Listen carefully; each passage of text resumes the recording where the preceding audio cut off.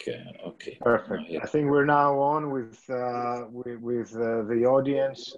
Greetings, everyone. Spanos Katsambas from Reed Smith in London, and we have a great panel today to discuss how shipping companies navigating their corporate strategy in a fast-changing industry, and I would add in a very fast-changing environment, really experiencing unprecedented events over the last few months.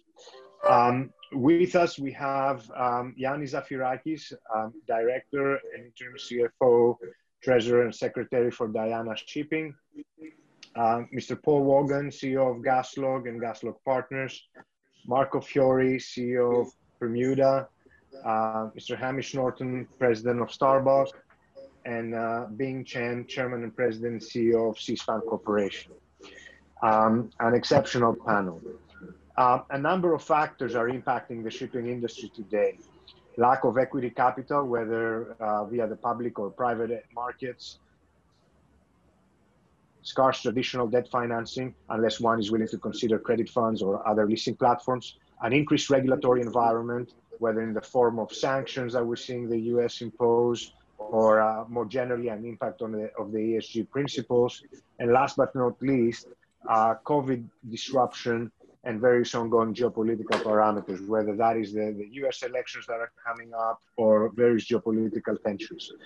That creates an overall recipe that poses a lot of risks and makes it more difficult for a company, any company, and even more so in the shipping, which is traditionally very global, to operate and project future strategy. In this backdrop, we will evaluate and discuss the approach of the shipping groups that the panelists are part of, to grow and gain market share, as well as position themselves for delivering value to their shareholders. We have 40 minutes for the panel. There's a Q&A button, and by all means, feel free to post questions, and towards the end, we will aim to allocate some time to address audience questions. If we run out of time and Nicholas presses on us to finish off, we will endeavor to address the question to the right panelists and come back to you by email. With that, I'd like to start with Marco. And Marco, in this environment, you're currently in charge of a broad strategy backed by private equity shareholders. Would you identify fleet diversification as key in managing risk? Okay. Well, I think when Panos, when you were saying about our industry, you said interesting, but I think also it's very challenging times what we're going through. I think what used to be the normality a few years ago has been completely changed. I'm part of, I'm the CEO of this Premuda, of this company called Premuda, which has been acquired by, is a subsidiary of KKR, so it's a private equity fund. When I joined, we had a smaller fleet of about 11 ships. Now we're going towards the 28, 29 number of ships that we either manage or we own. So there's been kind of a big growth in the last year and a half. For sure, there is a different approach. In the past, I've also been CEO of a publicly listed company. So I think I've seen both sides of the equation. I've been seeing how you do it on the private side, how you do it on the public side. And there is big differences. And then there is also the challenge of private equity funds, who's an additional challenge to the work that we do all day. I think there is very much on their side a focus on performance, which that's fair enough, it's kind of correct. And I think also there is a very focus on more on a strategic side, that they want to see a little bit what kind of game plan you have and how you're bringing it forward. So there is that emphasis on private equity funds.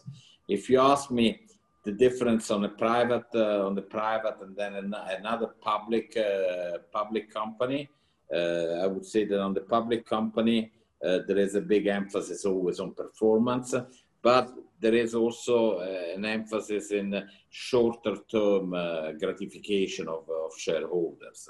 But also this is becoming very complicated because we've seen, especially in the tanker space, we have tankers and dry cargo, so we're actually a little bit diversified. But on this gratification and this immediate gratification, it's kind of amazing how you see companies in areas that have been performing very well.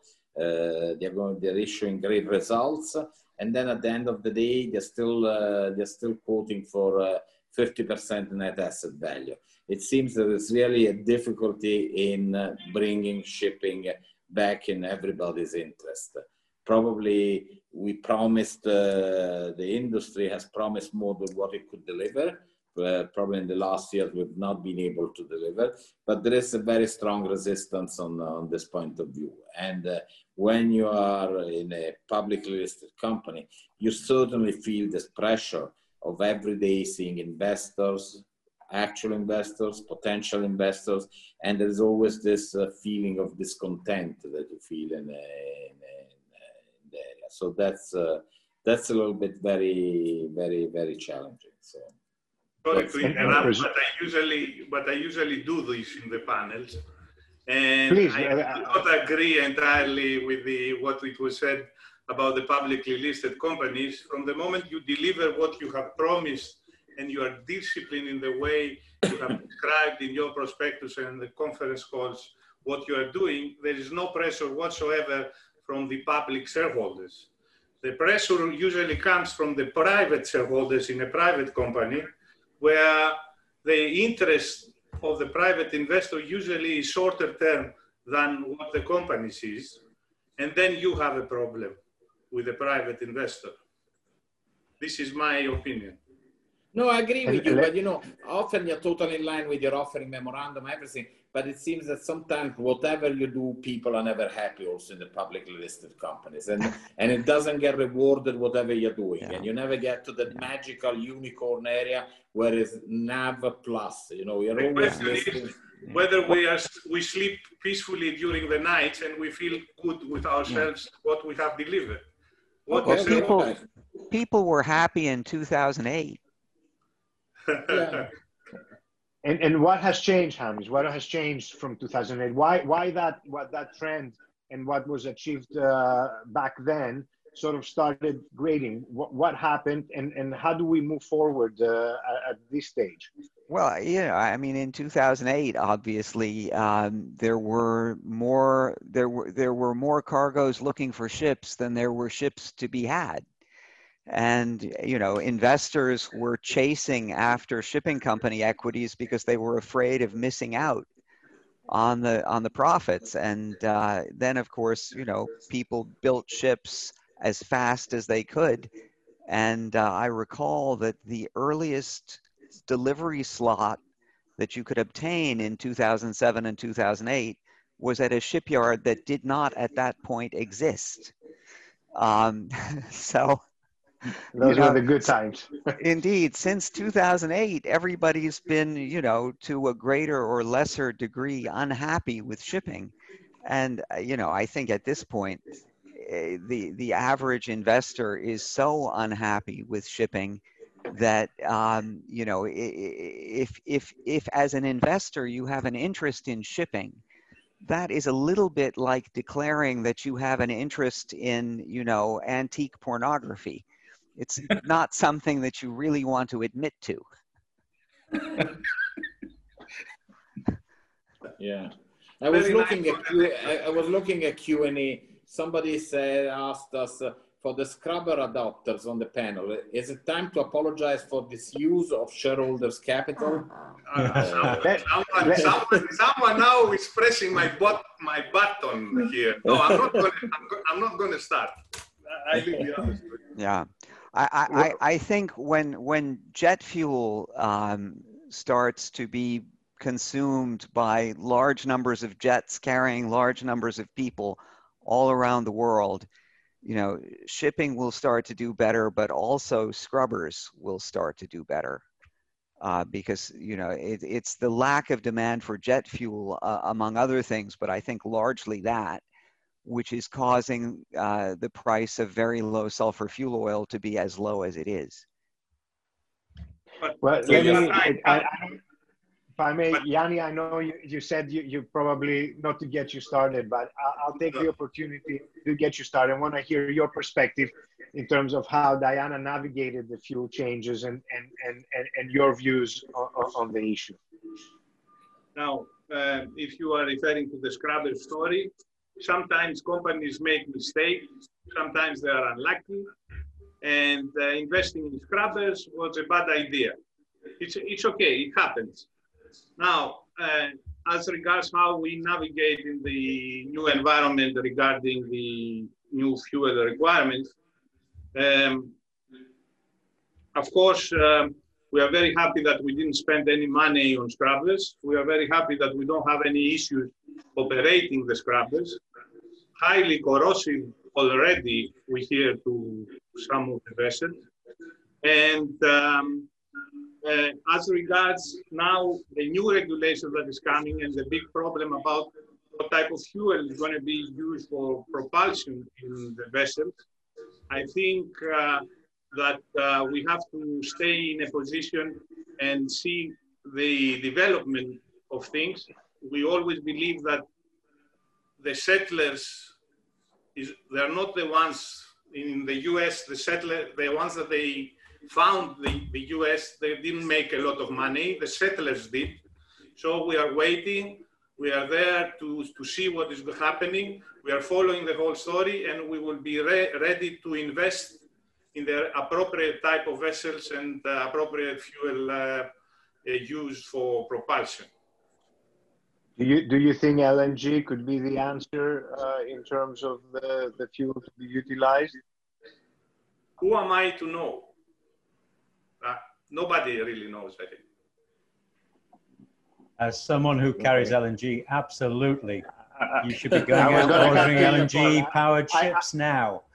100%. There's no doubt about that.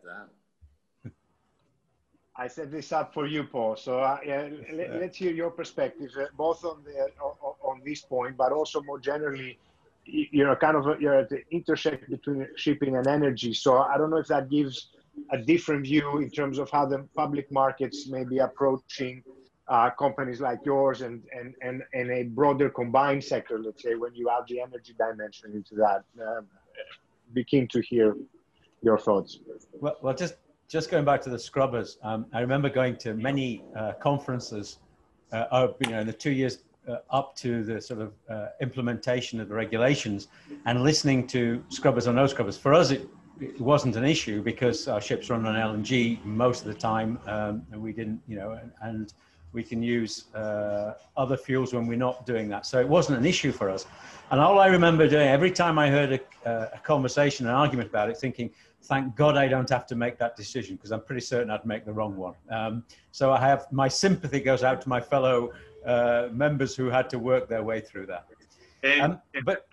Sorry to interrupt, but the question in the chat room, in the Q&A part of this panel, I was the one that I put it.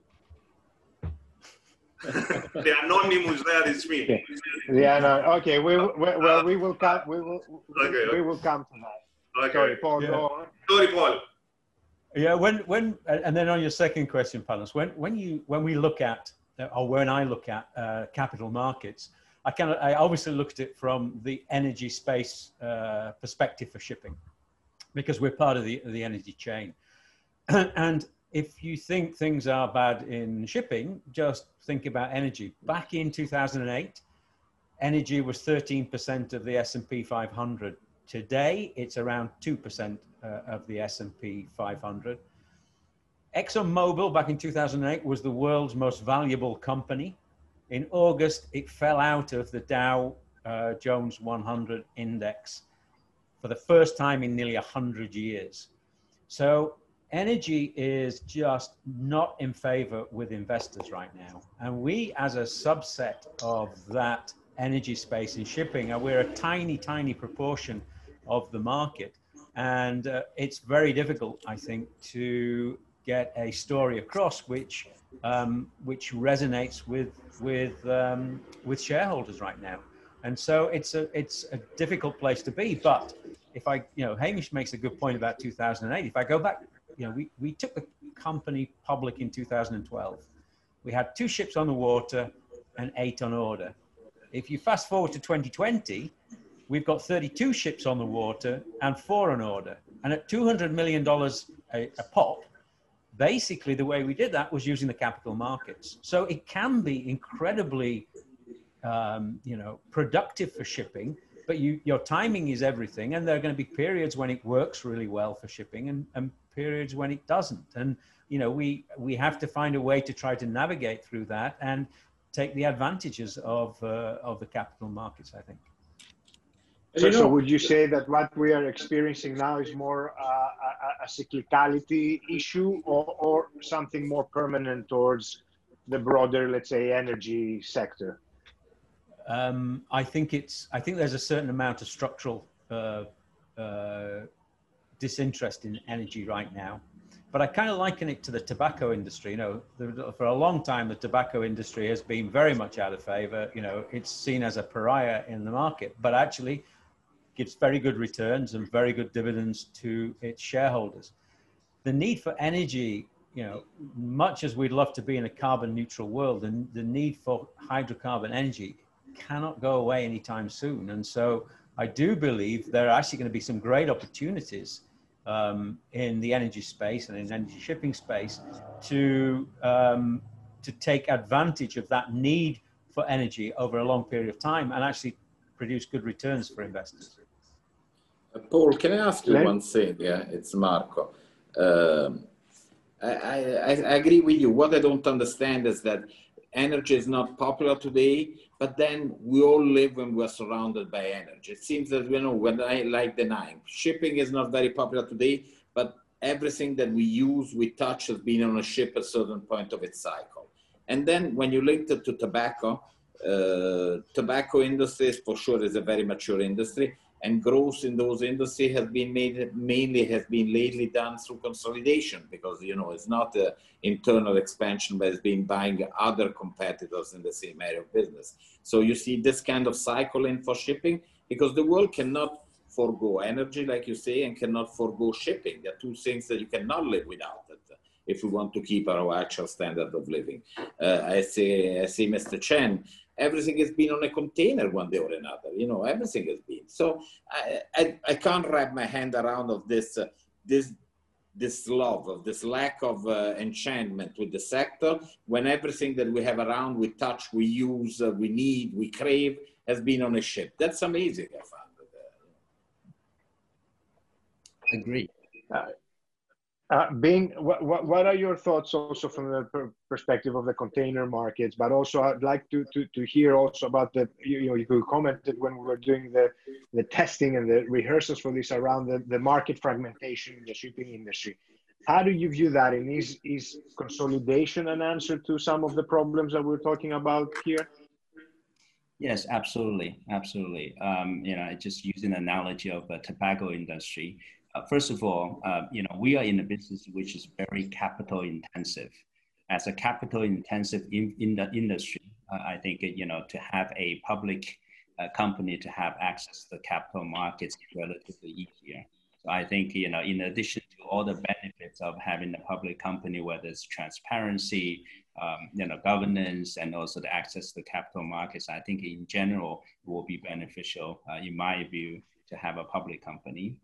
In terms of the industry in the container space, I think the market is extremely fragmented.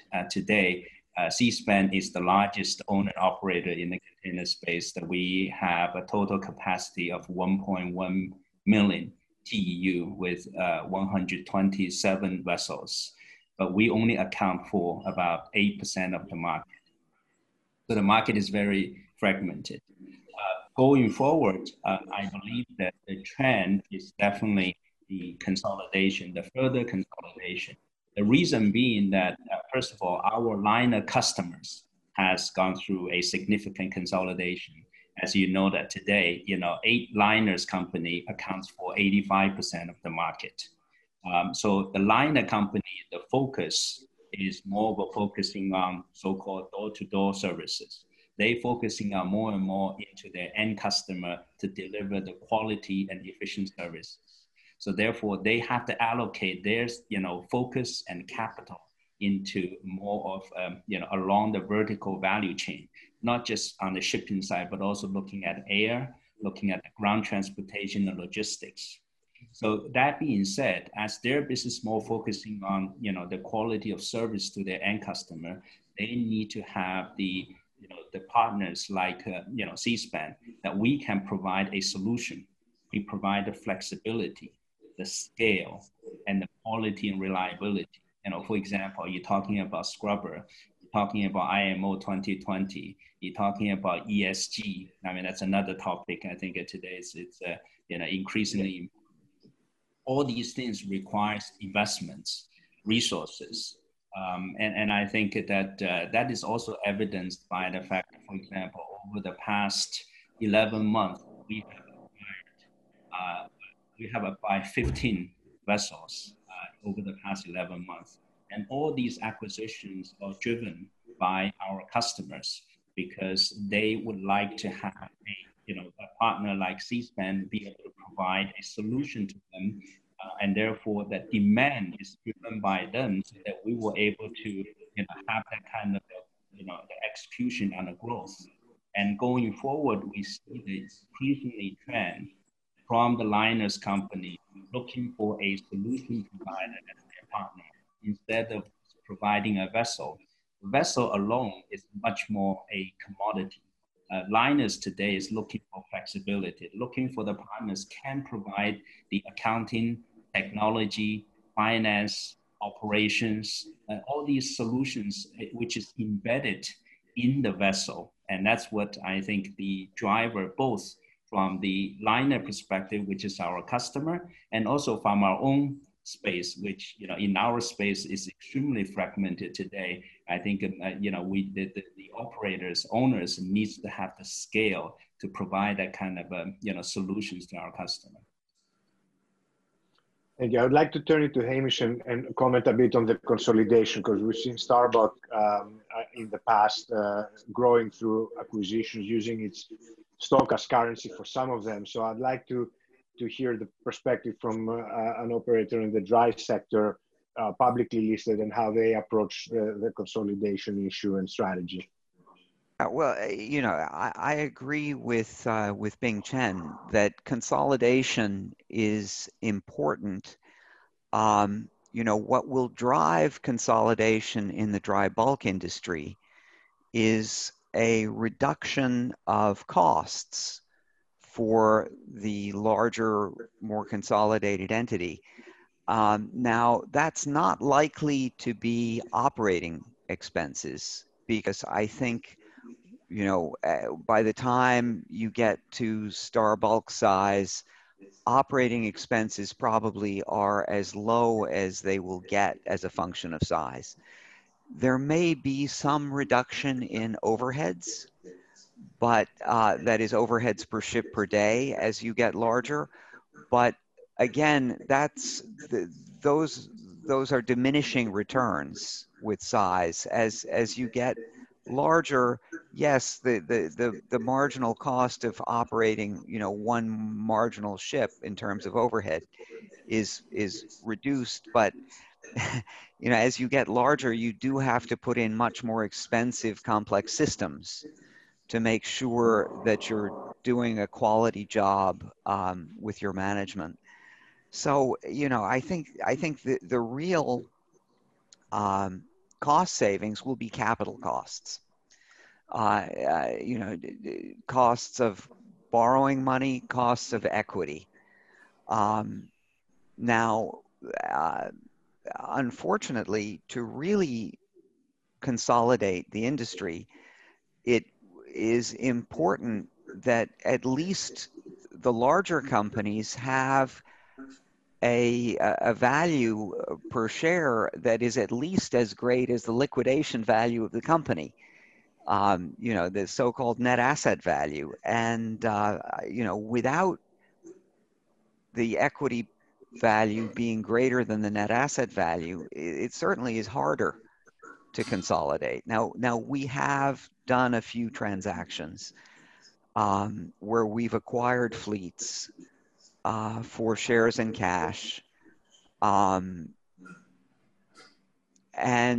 the sellers of the fleets have accepted our shares valued at net asset value. You know, that those transactions can be very attractive for both sides, but I have to say they're quite a bit more difficult to do than if our share were valued at a premium to net asset value. And you know, at some point, if a public company cannot trade for a substantial fraction of the time above net asset value, there's not that much point in being public.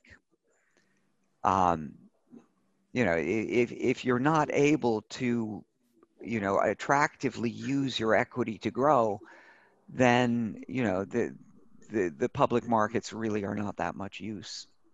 Of course, if you're not able to use your equity to attractively grow, that's probably an indication that the investment in shipping over that period was probably not the most attractive investment either. You know, what we're waiting for, frankly, is for the cycle that peaked in 2008 and that hopefully hit a trough in 2016 in dry bulk. I really hope it was a trough in 2016 to come back. And, you know, I think when it comes back, we will see consolidation probably taking off. May I say something? Because there was a question from Marco talking about high demand and not being able to understand why the market was low. And then Panos said, what about consolidation? Is this going to help? No, you understand that consolidation, the number of vessels that they stay in the water is the same. Consolidation directly doesn't help the market to improve by itself.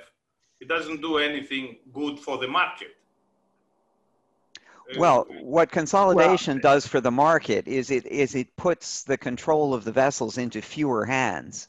And frankly, when the vessels are held by fewer hands, they're strong hands and they can scrap ships. Yeah. Okay, right. But we are talking there a monopoly or oligopoly or ending up in this situation. We are not talking about someone controlling 5% and being able to change the charter rates.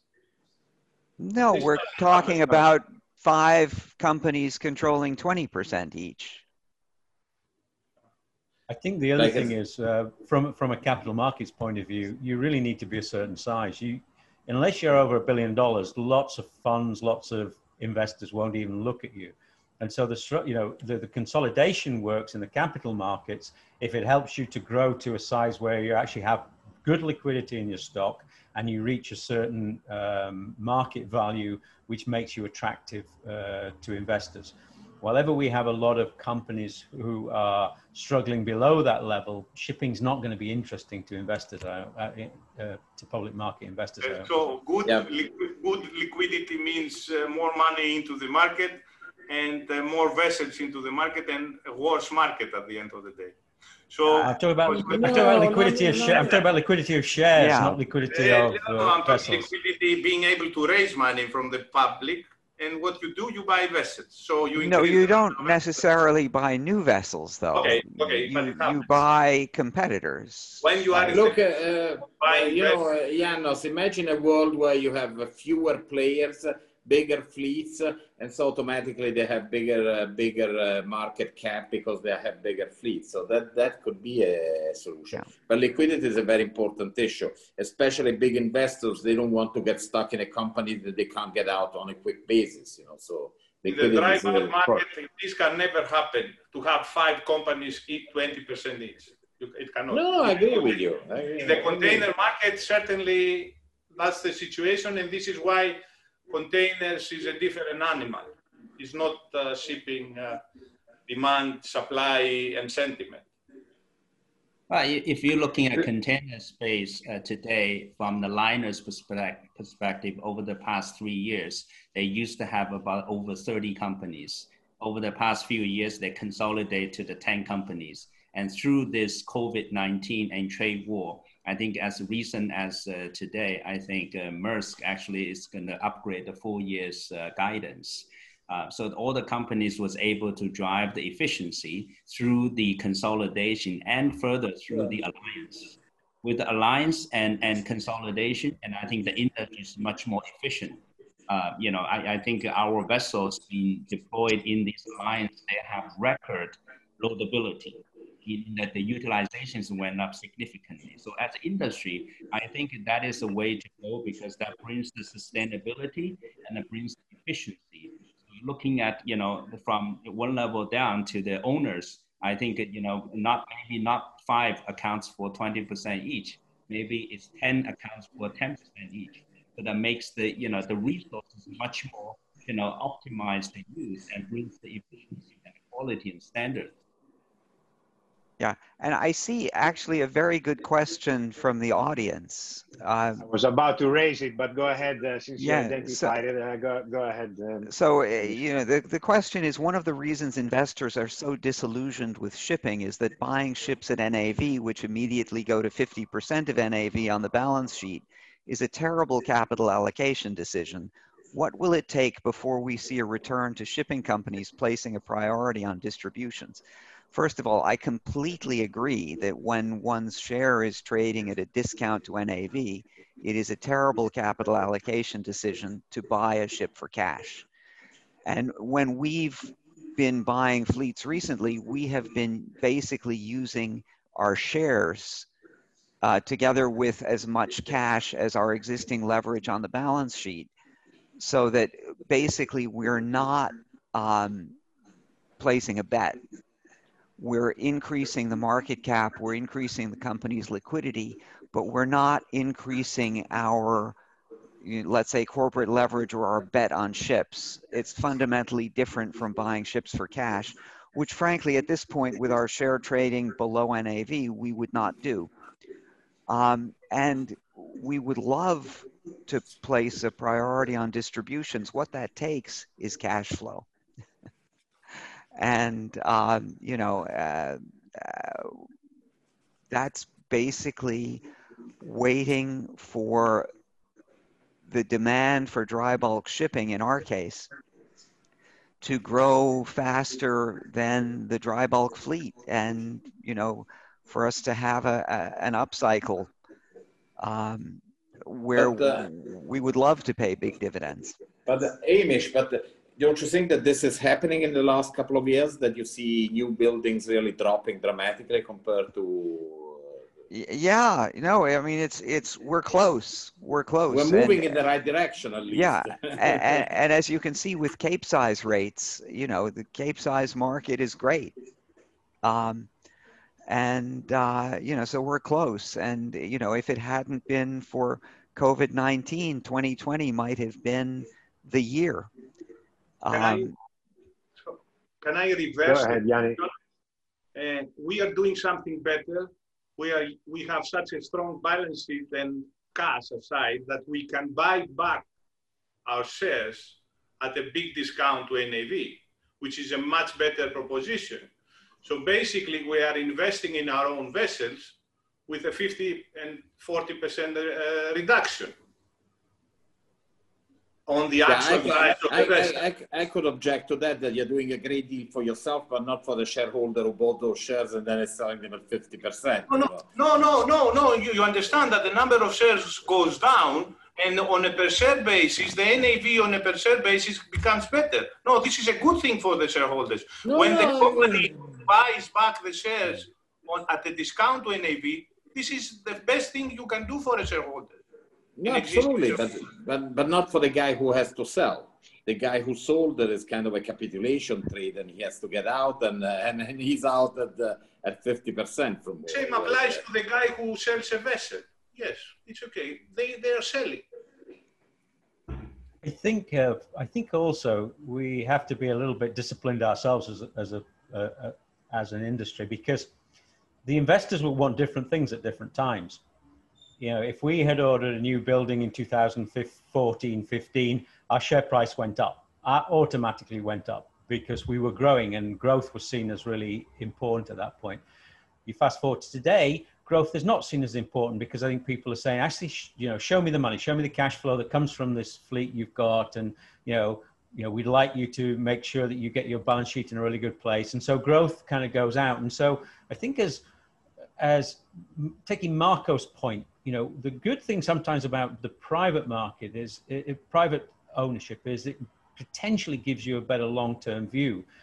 I think though you can get away with that in the equity markets as well, provided you're disciplined and you don't necessarily just go with the wind that's blowing at any different time. I'll give you a great example. When I was working at TK, an investor came in, and at that time I was running a fleet of Aframaxes, and we had some on time charter, some on spot. And I said to him, what would you like us to do? Do you prefer the spot exposure? Do you prefer the time charter exposure? He said, when the market's down, I want all your ships time chartered. And when the market's up, I want them all in the spot market. So just go away and do it. And it was at that point I realized, okay, let's just get the strategy we want to have as a company, and let's be true to that and sort of go through. And if you like, don't get too pulled either way by what the investors are saying. If you truly believe you've got the right strategy for the company, it will come through eventually. Something similar to that I heard from a Greek friend, that when the market is good, you always have too few ships. When the market is bad, you always have too many. You know, it's the same principle. Yeah. It's true. Let me, gentlemen, we're getting to the last 5 minutes. So I'd like to quickly switch and ask Bing, what would you consider the biggest industry disruption risk that we haven't touched on yet in this discussion? And how do you position Seaspan to deal with that in this current environment? Yeah, actually, I fully agree with Paul's comment just now, is that you have to be disciplined and you have to have a strategy. And I think there's a lot of things that can come to us, whether surprised or whether it's anticipated. One of the examples is COVID-19. I think COVID-19, it comes to everybody's surprise. And I'm very proud to say that, on one hand, we don't know there's a COVID-19. On the other hand, I think through this COVID-19, Seaspan itself has proven to be a very resilient business. We actually have also updated our full-year guidance in Q1. We actually tightened our guidance in Q2 on a high end. Our business actually have been very, performance has been very well, despite the fact that there's so much of uncertainties that is brought by this COVID-19, both from a logistics standpoint, also from a general economic standpoint. So the very important part is that you have to have a discipline. You have to have a business model that is sustainable. For us, we're really focusing on working with our customer. We grow and develop our business based on the demand from our customer. Basically, we have a very best-in-class operations. We've been very disciplined in improving our balance sheet, working with the customers on a long-term perspective, providing solution. And also, most importantly, we have a platform and a team of people. And those are the people who really is taking that kind of ownership and being able to, taking on the challenges, leveraging their expertise. And that is why we coming out through this unprecedented pandemic. And I think we are really proud of what we have achieved. And that is, again, is that you have to have the very consistent, disciplined, business model. And to the surprise that we actually, throughout this pandemic, we grow our business by 40%, 40. Fantastic. No, thank you for that, Bing. I mean, we're reaching now down to the last minute, and I keep getting the updates from Nicholas. We have a number of questions from the audience, and some are directed to specific speakers. So I will send those to them and see if we can procure answers, or I think there are separate sessions that can happen in the forum more generally, perhaps to address those. But just a closing remark from each of the panelists. Kind of what do you see in the next 5 years, projecting forwards? 10 seconds each, starting with Yanni. If we're doing this again in 5 years, what are we talking about then? I think today, as we speak, as a closing comment, I want to say that the challenges that everybody sees ahead is a good opportunity for strong companies to take advantage of. And it's a good opportunity for the weak, or a bad opportunity for the weak companies to go out of business. So the only thing we have to do as companies is try to outperform and be better than what the others are doing in the same industry. And we think at the end of the day, the last one to die is going to get everything. Fair enough. With that, I'm afraid we will have to stop now to allow for the remaining program of Capital Links Forum. Thank you all very much. As I said, a number of questions. I'm pretty happy to see that we have so many questions from the audience. We will procure to answer those separately. Thank you to the audience. Thank you to the panelists. Hope you all enjoyed it. And thank you to Nico and his team for hosting us and giving us the opportunity to present these topics today. Thank you very much. It was very interesting. Thank you very much. Thank you from me too. This has been truly a very engaging and very interesting panel. Great topic. So we could have been going on for very debated. That's good. Huh? We have to review our meeting for another day, so we can carry on for an hour. Very good topic. Thank you all. Thank you. Bye bye. Thank you, gentlemen. Thank you. Thank you. Bye.